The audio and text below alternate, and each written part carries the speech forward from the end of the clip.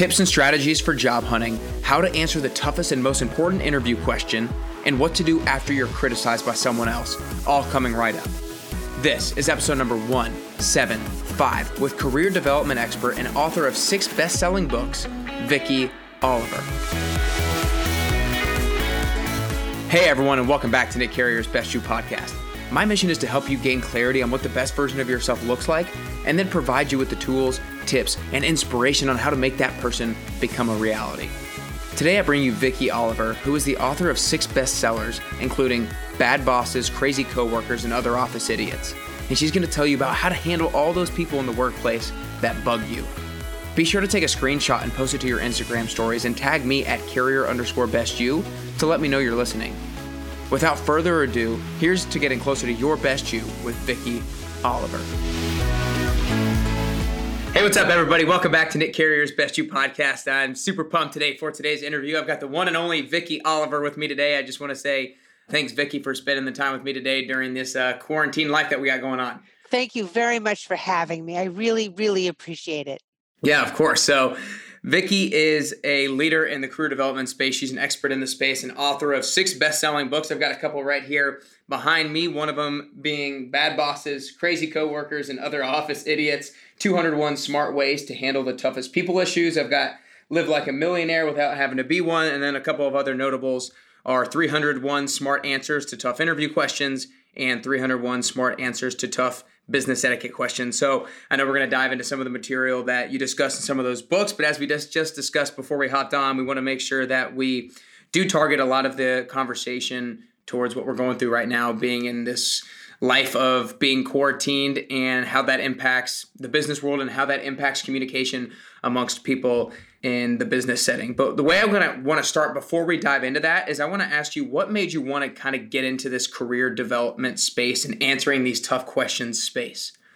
Right. So thank you for asking me that. I used to be in the advertising business and I grew up in advertising.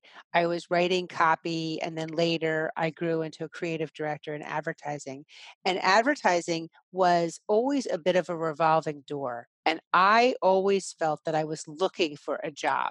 I would have a great job and then, maybe the place would lose a client or something. And I was constantly looking for a job. And then I would get a great job, working for a living legend, et cetera. And I just felt like, wow, I am getting so much job hunting experience. It is unbelievable. And maybe I should write about that. Now, later, there were about 100 times when I literally thought to myself, I should be writing about job hunting. And later, as I grew up, from a junior copywriter, I started as a receptionist actually. But later, as I grew into a creative director and I was hiring people, they would roll into the ad agency and they wouldn't really know my name and they wouldn't know our clients and they wouldn't really know much about why they were there. And I would be thinking to myself, boy, you are blowing this interview, buddy, And after they would leave, I would think to myself, I should write that book about job hunting. And there were just hundreds of times that I thought it. It was just a weird situation. So one time I was in the middle of a job search and I decided to write about my job search and I wrote about it and it was published in Adweek magazine. And I asked people, is anybody else experiencing this? Tell me what you're going through. And I gave them my email address and I got over 100 responses. And I called Adweek magazine and I said, is this normal? Is this normal? 100 responses to this article. Is that what you normally get? And they said, no. And I said, well, what do you normally get? And they said, 1 or 2 replies. So they said, you know what? Start sending us your best responses. And so Adweek ended up running in their editorial, the letters column, responses to my piece. And then I began to think, I think I've touched a nerve and I think there's more here. And so I started writing additional articles about job hunting, and that's how it began. And then eventually I said, I have enough material. I think I'll just try to write a book. But the problem was I had never published anything before. I was just a copywriter doing commercials, writing commercials and radio spots and print ads, but not a book. So that became challenging, like how to find an agent and how to find somebody to publish my book. Gotcha. So obviously there's probably a lot of things that can come out of the question that I'm about to ask, but in job hunting, was there maybe one, two, or three things that you kind of had a aha moment with, or a realization that these are things that you needed to do that were really going to maximize the likelihood that you got the job that you wanted? Was there ever like those couple of things where like, oh my gosh, this is huge. I need to start doing this and I need to communicate to other people that this is going to be really helpful? Yeah. So for me, and remember, that book was published really basically before the internet revolution, I would say. So I found that for me, keeping meticulous family trees of Mm, people who had recommended the person, how I knew the person, how that Yeah. person knew the person, that was like to me the biggest thing. And also not being shy, like just telling everybody, I need a job, who do you know? Can you give me 5 contacts, please? And I did it. I did basically all my job searches that way back then because it was kind of before the internet revolution. That said, I feel like tools like LinkedIn make it very easy, much easier to meet more people. Like in the old days, like, 10 years ago, you really couldn't do that so much. But now you can meet many thousands of people if you know what you're doing with social media. yeah, no doubt. But I feel like those couple of things that you mentioned, keeping a meticulous family tree and don't be shy about wanting or needing a job, I feel like those things are super transferable to even now that we're in this internet space where you can meet a lot more people, because those things right there increase the likelihood of getting a job, because it's a much more personal type relationship. Like a lot of times it's easy to connect with a lot of people on LinkedIn, but not a lot of those connections you feel a true connection with. But if you do these things, then you can really build a better relationship with those people. Yeah, you can. I mean, I tend to look at social media as leading to an in-person meeting with the person. Now, it may never happen, you Right. know. I mean, I think right now I have something like, 805, Facebook connections, and I have maybe about 1,000 LinkedIn connections, and there's not that much overlap between those two, actually. So, is it likely that I'm going to have 1,800 1,800, separate meetings with people? No. But I do always enter into a relationship feeling like I might meet the person. I might, Hmm. and so I want to be an ambassador, for my brand and for myself and be completely professional. Yeah, I'm glad that you said that last part, that going into a social media relationship, you want to go in with the assumption that you are going to meet them in person. Because I think that little mindset shift will actually make people talk a little bit differently with that person, or have a conversation a little bit differently with that person going in with that mindset. And you probably are going to be a little bit more kind, a little bit more curious about what that person does and that sort of thing. Right. Also, I also want to say that you can't look at it really as a monetary relationship. Right. Right. I mean, I have given away so much free advice in the course of my career, and I think you just have to be willing to do that. I mean, in my first book, I put my actual personal email at the end of the book, and I said I have answered 301 questions, but do you have another Mm, one that I didn't answer? And I will give you one free answer you know? And Right. right. so in that way, it led to deeper and further research on my other books. I learned a lot about people all over the country and what they were experiencing, with their bosses, their bad bosses. Yeah. Yeah.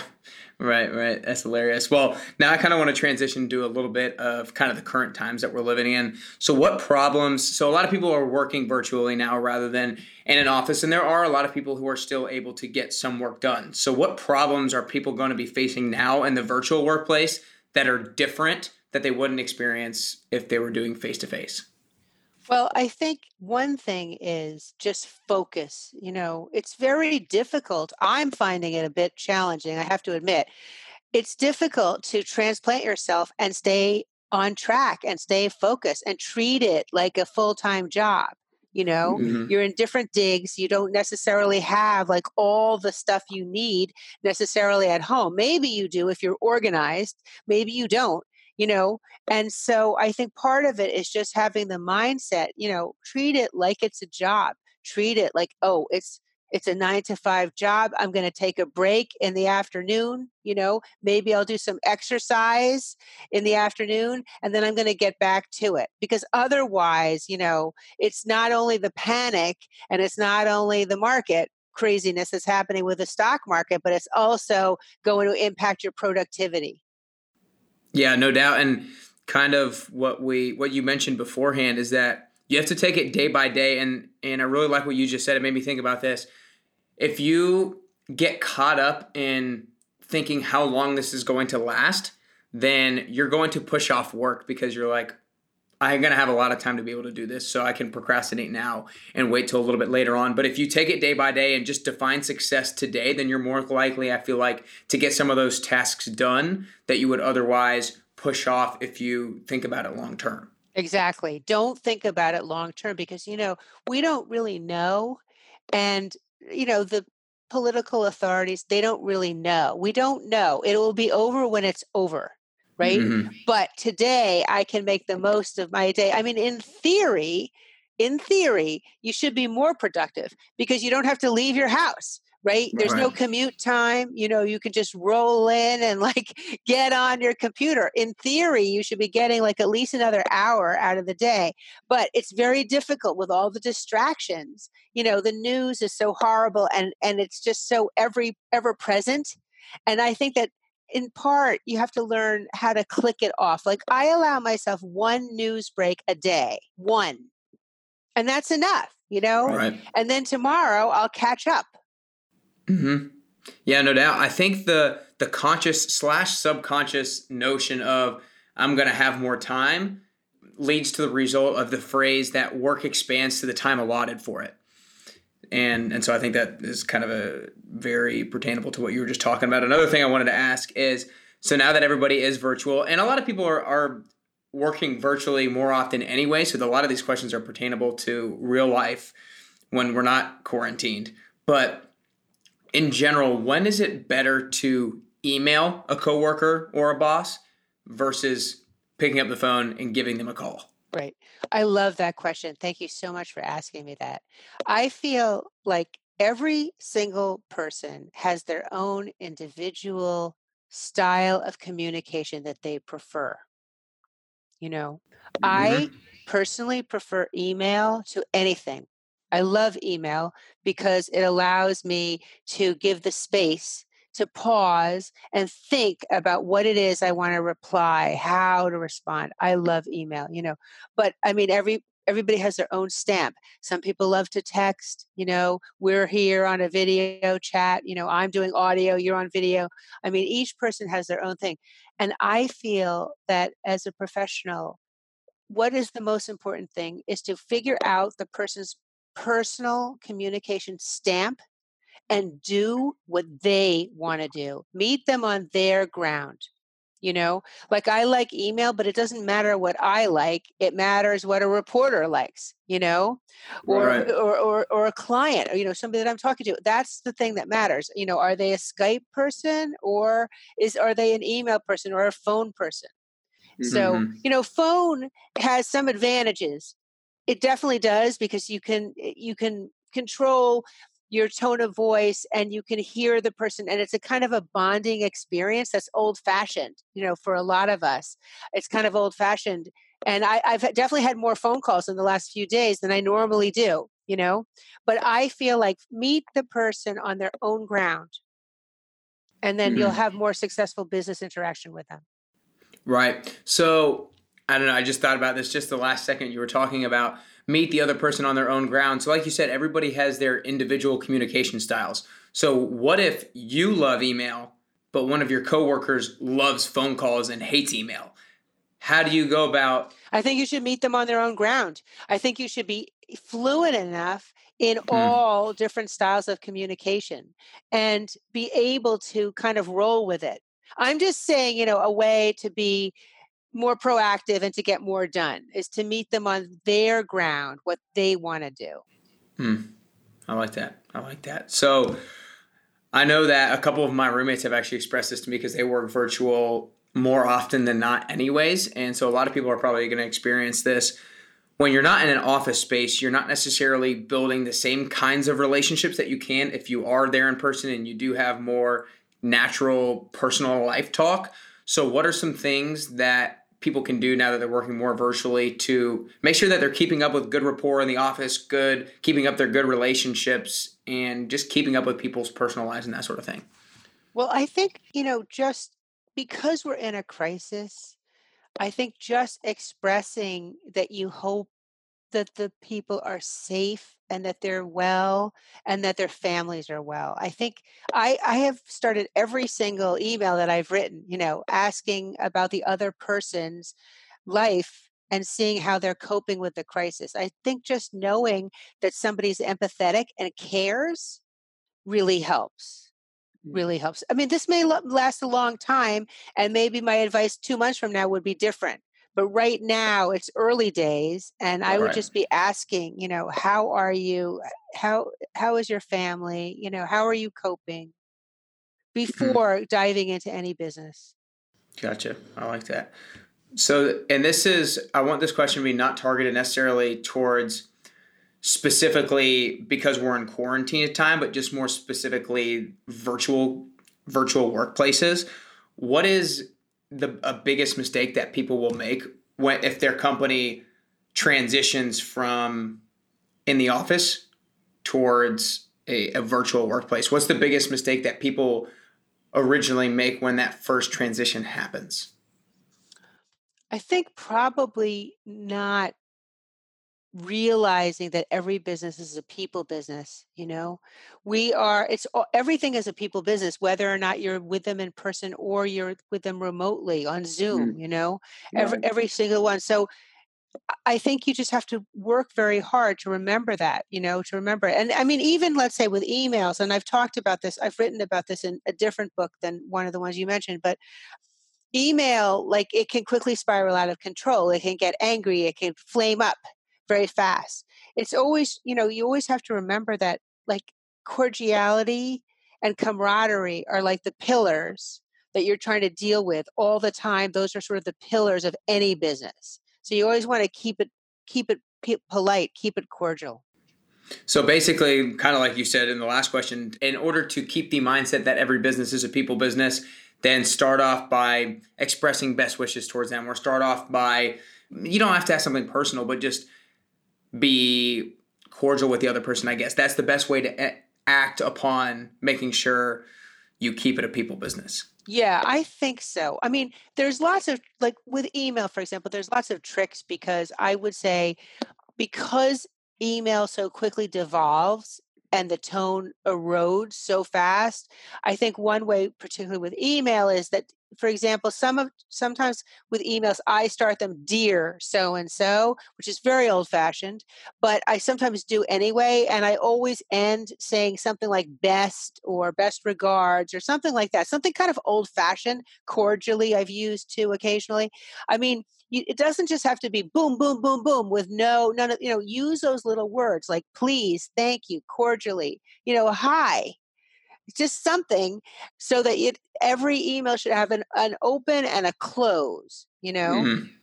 and also just to stay sane, it also helps us change the subject line sometimes also, Yeah, Yeah, so that's a when that's a you're good good on a point. point. phone, when you're on the phone with somebody or you're on Zoom with somebody, it's also keeping that in mind that it just needs to be cordial and convivial and that you're working towards something, and not being antagonistic. Gotcha. So we discussed one of the maybe a struggle that you have in terms of keeping focus and the struggle that a lot of people have keeping focused from working from home. What do you think is maybe the biggest benefit that you have seen over the past week from working from home rather than going to an office? Well, I think it's just nice to know that you can do your work wherever you need to do it. I mean, Hmm. today I am in New York. I live and write in New York. I'm in Manhattan. And today there was an executive order for all businesses to close. And so it's kind of nice to know that you can pick up and go and do it at your home. Yeah. Yeah, that's probably a great kind of ease of mind sort of thing. Okay, so I'm going to transition a little bit into some of your personal experiences because I really dove a lot into this Bad Bosses, Crazy Coworkers, and Other Office Idiots book, which is awesome. What for you has maybe been the toughest boss that you've had to handle with, and what are some of the strategies that you used in order to be able to deal with him or her? Well, I had many different tough bosses, but one of Okay. them was a screamer, and I could Mm-hmm. hear him yelling through the walls. I mean, at everybody. I could hear it all the time because I was in the office that was right next to his, and I could hear him. He had a very, very, very loud voice. We had real offices, so it actually went through the walls, not cubicles, like really through Right. the walls. And that was kind of challenging because first of all, it was very distracting to hear all the noise all the time. And also it was kind of guilt inducing because I could hear who he was yelling at and what he was saying and everything was terrible. But then also that person who shall remain nameless also sometimes wanted me to do his dirty work. Like Mm-hmm. he had a problem. I was in advertising, I was a writer, I had an art director. My boss wanted me to discuss with the art director problems that the boss was having with him, you know. And this is what would always happen after hours. It would be 7 p.m. He'd call me in. He'd be like, "I really want you to talk to that guy about this." And like, "Why isn't he here?" And da-da-da. And I felt like I was the go-between. And then eventually, I said to him, "I think it would be more effective actually if you talk to him, because if I talk to him for you, I'm just a buffer, and then it's easier for him to ignore the underlying thing that you're saying. And I think you should really have a powwow with each other and talk." And that was moderately effective as a technique. So he was a big screamer a lot of times because maybe he wasn't doing some of the work himself, but he was screaming at other people for doing work wrong. Yes. Okay, Yes. He gotcha. was he was screaming at other people for doing work wrong. So Okay. that was one example that I had that was challenging. But I've had several. I mean, I'm I sure. I've worked twice for different alcoholics. That was a struggle. You know, one of them would go out to lunch. This is like a little bit in the old days. They go out to lunch and then they'd sort of have a few drinks and then they come back and they would not necessarily remember what they said before they went out. You Oof, know, this type of thing. man, that's tough. That's tough. So what do you do with it? What do you do when somebody doesn't remember what they said? Sometimes it's just you have to figure out a system so that you can gently remind them, because to accuse an alcoholic of being an Oh alcoholic yeah. is a terrible idea. You can't do that. And all my books, especially Bad Bosses, Crazy Coworkers, and Other Office Idiots, advocate not going to HR with the problem. I believe that the grass isn't greener at another company. Like I've had several alcoholic bosses in my life. Like there's just something, you know what I mean? You leave one company and then you work for another alcoholic boss. So you have to figure out like how to deal with that personality type, a way to gently remind them. Like maybe you write a list in the morning of what you agreed on, next steps. You email it to that person. You're just like, here are our next steps. The person comes back, they've changed their mind. You're like, well, at 10 o'clock this morning, gently, we talked about such and such as a way to go Yeah. forward. Gotcha. I really like what you said about how problems will come up again in different jobs that you have. So I really like your mindset on it to change yourself, equip yourself with your own skills and techniques to be able to apply, because that assumes taking ownership and taking responsibility for the problem, and it's worrying about the thing that you can control rather than spending time worrying about the thing that you can't. Exactly, exactly. I mean, I don't really like bosses who look over my shoulder. My mother sort of looked over my shoulder a lot when I was growing up. And so that particular boss really rubs me the wrong way because I'm very organized and I don't need somebody like looking over my shoulder. But there are, so that bothers me. But somebody else, maybe they do like a boss looking over their shoulder because they want to be guided step by step. So the theory of the book is that each person has a different kind of a boss that drives them crazy, and how to deal with that particular person to make the problem go away so that next time, then you meet another problematic personality and you can open the book and look up what to do with that type of person. Yeah, I love it. It's not that the problem goes away; it's how you deal with it that should change.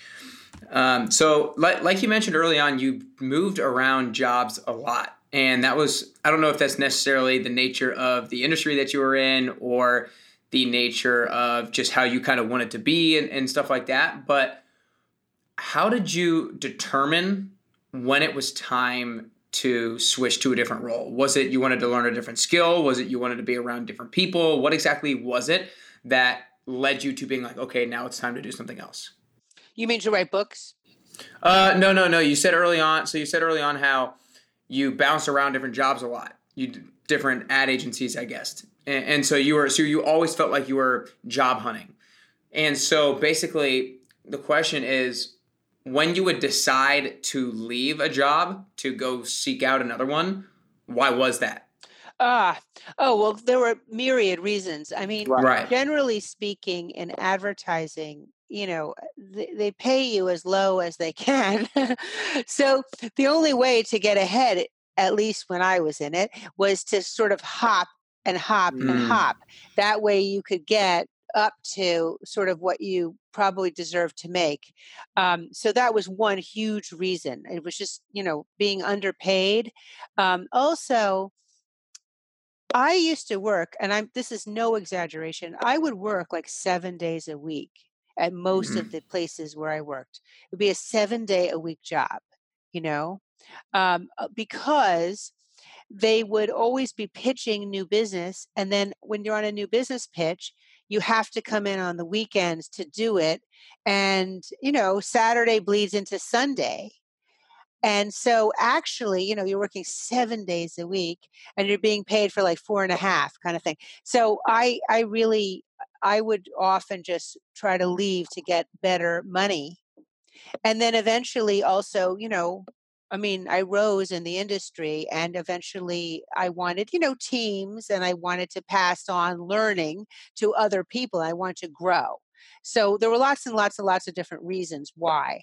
A lot of people in the advertising business, it does often, even when it's full time, a lot of people, it feels like it's freelance often. gotcha. Yeah. No, I understand that. I'm sure that every time you leave is probably for a little bit different scenario, and there's always a number of reasons as to why you actually leave any particular one thing. And so one of the books that you've written is called 301 Smart Answers to Tough Interview Questions. And as we've discussed a lot, you've hopped around from job to job a lot, so you've had a lot of interviews. What is maybe one of the toughest interview questions that it took you a long time to figure out exactly how to answer? And yeah, let's just leave it at that. So I think that the toughest one is when somebody says, "What do you think about Tom Smith?" I'm just making up the name. It's like, let's say Tom Smith is your boss and the other person knows your boss. And there you are, because it's a close, tightly knit industry. And there you are at a different ad agency applying for a job and they know your boss. What do you think Mm, about this person? I think it's very, very like a trick question almost, because right. maybe your boss is a screamer or whatever. And maybe that's the reason why you want to leave the job, right? But you can't say any of that. I mean, a job interview is your moment to shine, to show yourself in the best possible light that you could possibly can. And you never want to badmouth anybody. You never want to say anything negative. Even if you have left a job under duress, you don't want to say why exactly. Hmm. You want to spin it so that the person realizes that you're carrying forward a lesson. Hmm.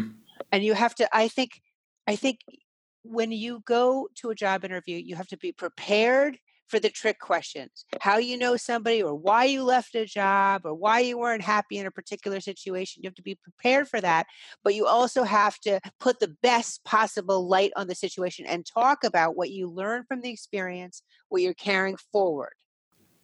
I like it. I like it. So one thing I did before a few days ago actually is I took a picture of this book, The Bad Boss's Crazy Coworkers and Other Office Idiots, and I sent it to a lot of my listeners. And I said, "Is there anybody that you would like to ask her how you should handle them?" So I have a few questions that people have. So one was, an individual who has a more experienced coworker who's a little bit older, who's been with the company for a long time, who's kind of gotten complacent with her spot in the company. She doesn't quite work as hard because she kind of knows where she is. She kind of knows she's up at that upper echelon of the company. She's a little bit rude, a little bit arrogant, and she knows she has so many contacts and knows she can almost kind of do whatever. So basically, she's more experienced, kind of arrogant, a little bit rude, and complacent, and doesn't work that hard. How do you handle communicating with that person? Is this person below the person who wrote to you or above her? Is this person her boss? It's not a boss, but it's someone who is above. Okay, so the arrogant person is below? The arrogant person's above. Oh, is above. Is above. Okay. So this is very tricky. Okay. So if the person is above, I do not think it is wise to confront the person directly. I think it is a better tactic because if the person, that's what happens. People do get kind of entrenched and they do become kind of arrogant and they do become a little bit sure of themselves. But if the person's above you, I would say it's kind of dangerous to tackle it directly. It's not that smart to tackle it directly. Just you should know that other people in the company are realizing it also. You are not alone. And I would say wait for somebody else to tackle that situation. However, I just want to say if the person is below you, there are many things you can do. Gotcha. And so if you're kind of like waiting for somebody else during that time while you're waiting, if possible, should you just try to not, I guess, interact with that person as much as possible? Yeah, I mean, I think it's okay to say, selectively, hey, I thought that was a little bit brusque. You seemed a bit brusque with me the other day. Are you okay? Is something bothering you? That type of thing. The soft getting at it, I think is Right. fine. But the global getting at it, saying, your attitude has really changed in the last 3 years since I've known you or whatever, that I would avoid if the person is Right. above you. Gotcha. Okay, cool. Another scenario is that this person wants to know about somebody who is on par, same level as them within the company, and they're just kind of overall pretty lazy, but they're just don't really take advice and they don't hop on board with the plan that as a team they come together with. They kind of are, I would probably say, a little bit resentful of the plan itself. But yeah, they just kind of don't really take advice and don't hop on board with the vision of the team. Right. Well, I mean, the first thing is, can you isolate that person so that they don't have to be on the team? Because that person is a morale downer. Mm-hmm. And I think you don't want really downers to be on the team questioning, nitpicking every single team decision. You don't want that. So one thing I would try to see is if there's a way to not have the person be on the team. But if there isn't, and there may not be, I think that needs to be addressed. I think, everything with politics is best handled during a quiet moment of low stress, right? When the person lashes out and says, well, I don't want to do it that way, that seems stupid or whatever, that is not the time to talk to that person about it. The time to talk to it is later, maybe 3 days later, during a quiet moment on a Friday afternoon when nothing else is happening. Hey, can I talk to you? I kind of feel like there's a certain resistance coming from you on all of the team decisions. And I respect your right to disagree, but when it's like constant the way it has been, I feel like it's really hurting team morale. And I'm wondering if we can, talk about, is there some underlying thing that's bothering you that's making you sort of lash out in meetings?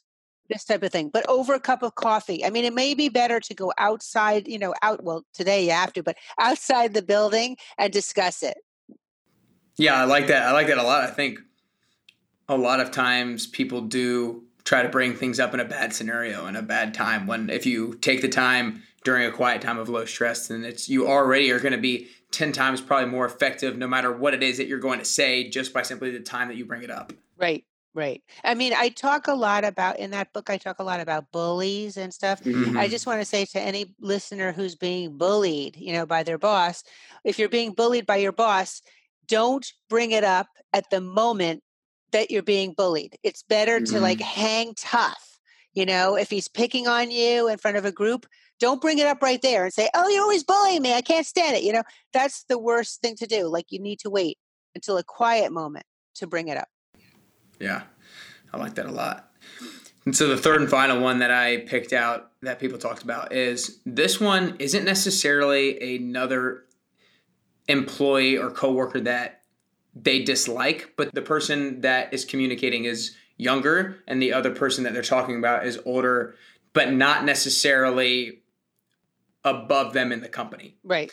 They're kind of the same level, just older and been with the company longer.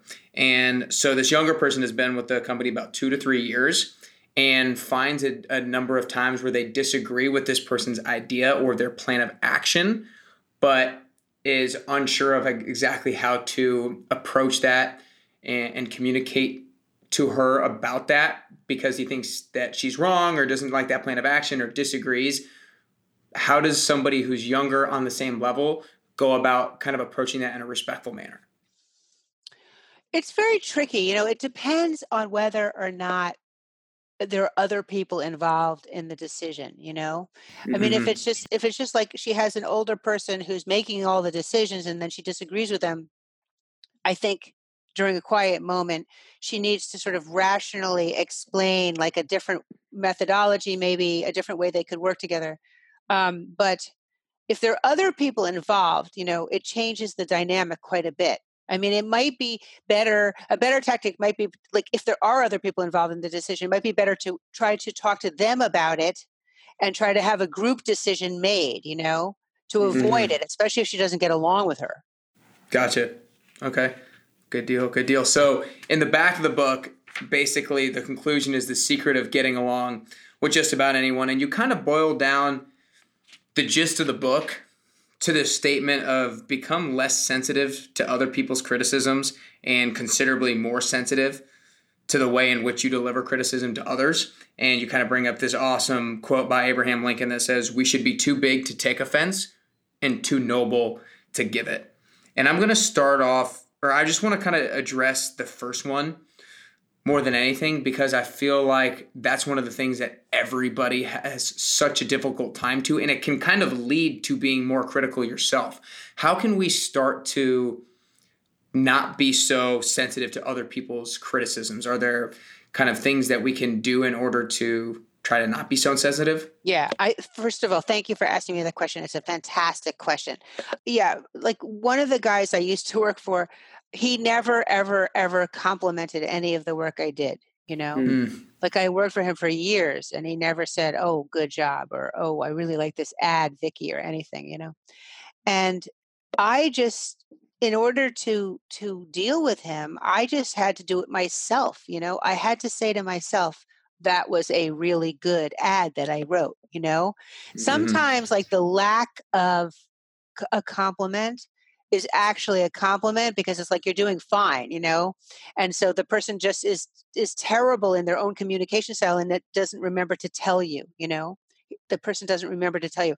Sometimes, you work for somebody and he or she barks at you, you know what I mean? And it's just their terrible communication style. It has nothing to do with you. So some of it is a little bit of self talk. You have to say to yourself, I know I'm doing a good job because I'm getting raises and doing good performance evaluations and I know I'm advancing. So I must be doing a good job. And I'm doing a good job. And you just have to say it to yourself until you believe it. So don't look for your approval so much from other people. It has to come from within and don't depend on somebody to be a good boss. Mm. So I'm gonna stay on the same kind of question. Has there been a time where you did receive a lot of criticism and it did affect you in the moment and a little bit after, and it kind of took a while to get over? And basically, the question is, how did you end up getting over the sensitivity of the criticism that you received? Yeah, that's a great question. Yes, of course I've received criticism and uh, the way that I believe that helps me and that I believe helps is if you get criticism, write an action plan with that person. Okay. Mm. Whatever it is, like if they say to you, oh, I didn't like the way that you presented that in the meeting, figure out, okay, let's talk about what I should have said. Let's talk about what I could do. And will you pay for me to go to public speaking classes? You know, try to get an agreement. This is my big advice. Try to get an agreement from that person how you're going to change, what they expect, how you're going to change, and what can they give you to get better at it.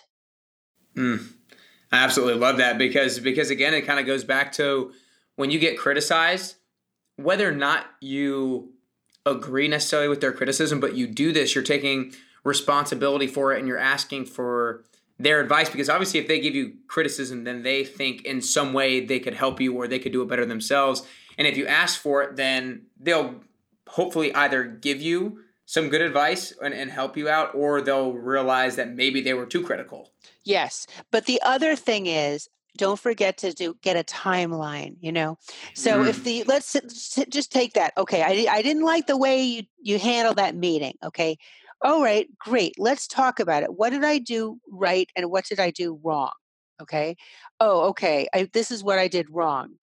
Terrific. There's another meeting coming up in a month. Will you come with me to the meeting to see if I improve? Like make a timeline for your own improvement and have the other person buy into it with you so that then in a month after that meeting, you can say to him or her, how did you like that meeting? Did you think it went smoother? Did you think it went better? What did the client say? So that would be like one thought on it. Like try to get them to buy into like the timeline for your own improvement. And then on the flip side of that, I just want to add, if you are working for somebody and you don't have any idea how you're doing, right? Which often happens because let's say you work for somebody and they never say great job or whatever, and you don't know. Right. Then I advocate going in and making a time to sit down and just like check in, do a quick check in. Do you mind if we have a quick check in on my, how I'm doing? I'd love to know. How are you fixed for next Monday at 11 o'clock? Would that work? It'll only take 5 minutes, but I'm just, really curious to know. This is what I would like to do because here's the thing. What you don't want to happen, you don't want to work for somebody for a year, not know how you're doing, and get nailed in the review. Yeah. You want to check in seemingly relatively casually, a few times before your review so that if there are issues, if there are problems, you can make micro adjustments working with them on a timeline for your own improvement. Then you will get better reviews and you will get better raises. Yeah. I love that. I think that's really important. So a few last questions here, getting down on time. So kind of a little bit more pertaining to today, there's probably going to be a lot of people who were laid off because of this whole experience, the whole coronavirus and everything like that. And people afterwards, once we return to a little bit of normalcy, are going to be looking to get back into the job market again and doing interviews and that sort of thing. If you could give one piece of advice to somebody who had been laid off during this time and is going out looking for a job, what would that piece of advice be? My first piece of advice is it's not your fault. It's not your fault. Like it may hurt, it may sting, but it's not your fault. This is like a government mandated shutdown of businesses. This has nothing to do with you or your performance. Okay. This is like a government mandated layoff, Right. And so when you go out there again and you talk about it with people, it's not your fault. You don't need to be defensive about it, you know, and just go back to always, it may be like 6 months from now or something, go back to, the coronavirus spread, the coronavirus pandemic. Talk about it like that. When the coronavirus pandemic struck, I was laid off. And always talk in terms of, percentages. You can talk about a layoff in terms of percentages or absolute numbers. And when you do that, you should talk about it in a way that makes it sound highest. So if 50% of the workforce where you are was laid off, talk about that, you know? Or if it's like 100 people who were let go, talk about that. Whichever sounds worse and highest, discuss it that way to get more empathy and sympathy working towards you. Mm. Also, it's not your fault, but if it happened, this is the moment now to be thinking about who your contacts are, who your friends are in the business, who do you know, who do your friends know, who do your parents know, who does everybody know? This is the time to burnish your LinkedIn profile, make it shine, really work at getting a job so it won't be lasting too long, the unemployment period. Mm. I like those. Great tips. Great tips. So down to the last couple questions. And so it's going to have a little bit different feel to it. So I believe that in order to become the best version of yourself, it's really important to try to gain clarity on what the best version of yourself looks like and what the best version of yourself is capable of. And then to try to reverse engineer that person and make that person a reality. That's the way that I view it. And that's the way that I approach every single day. And that's the goal kind of this podcast, for people to gain clarity and get tools and tips to get closer to the best version of themselves. So I want to ask for you personally, is there a particular skill or piece of knowledge that you can see the best person of yourself having or knowing that you don't currently have? That's a great question. I don't know. I know that I'm wiser now than I used to be. And, I try to look at it as a quest for wisdom for myself and also for giving good advice, for being wise on behalf of other people. So I'm not sure. I know I'm growing and changing, and I think everybody should grow and change as much as they can. I like it. I like it. Well, before I ask the last question, I want to acknowledge you, because there were a handful of times during this interview where your approach to a lot of your career development expertise is taking responsibility and taking ownership for the different issues that you have, because you can't, and we talked about it a couple of times, you can't worry about the things that you can't control. But if you take ownership and responsibility, then you're worrying about the things that you can control, because those scenarios are going to come up again. And once you equip yourself with the skills and the knowledge or whatever, the expertise, then you can apply those things when the problems do arise again. And I think that's what a lot of your work is equipping people with doing, gaining those skills and pieces of knowledge that they can apply when their problem that they're currently in continues or arises again. Exactly. It's like a karma thing almost. Yeah. You keep running into the same personality types who keep driving you crazy. And until you learn how to master that person, that you're still going to keep running into that person. No doubt. No doubt. So everybody's going to absolutely love this interview. They need to go back and make sure you take notes, because there's a lot of actionable stuff and things that you can start applying now during this quarantine life. And once you get outside and you start getting back in the office, hopefully when this thing finishes up, hopefully sooner rather than later. And I know people are going to want to go get this book. So make sure that you go to VickiOliver.com. You can see the list of all her books, a few of which that I mentioned. What are some other places that they can maybe go learn more about you and support you? Okay, so my website is VickiOliver.com, and Vicky's with a Y, and they can go on Amazon and buy the books and other places where books are sold. And there's a lot of other information on my website that I think is kind of helpful for people too, especially if you are in a job search right now, articles and things like that you can look at. Perfect. I like it. All right. So the last question is, I believe that getting closer to the best version of yourself is a constant journey.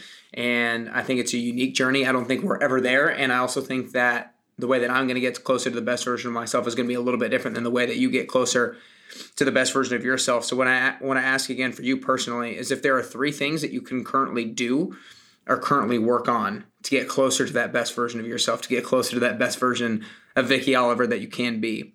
What are those 3 things that you would currently do or currently work on? Well, I'm a writer, so I'm always working on my writing. I always want to write better. I want to be informative, but I also want to write better and have it more interesting to read and more fun to read, but while staying informative. I also want to increase my focus. And I think I'm just going to leave it at that. I actually believe that if you write fewer resolutions, they actually happen more. And, you know, sometimes I think less is more. Yeah. Yeah, the law of diminishing returns. Yeah, no, I like that. I like that. Well, that's all we got. I appreciate it so much, Vicki. That was great. Thank you so much for having me. I really appreciated talking to you and being here. Good stuff. There you have it. I hope you enjoyed this amazing episode with Vicki.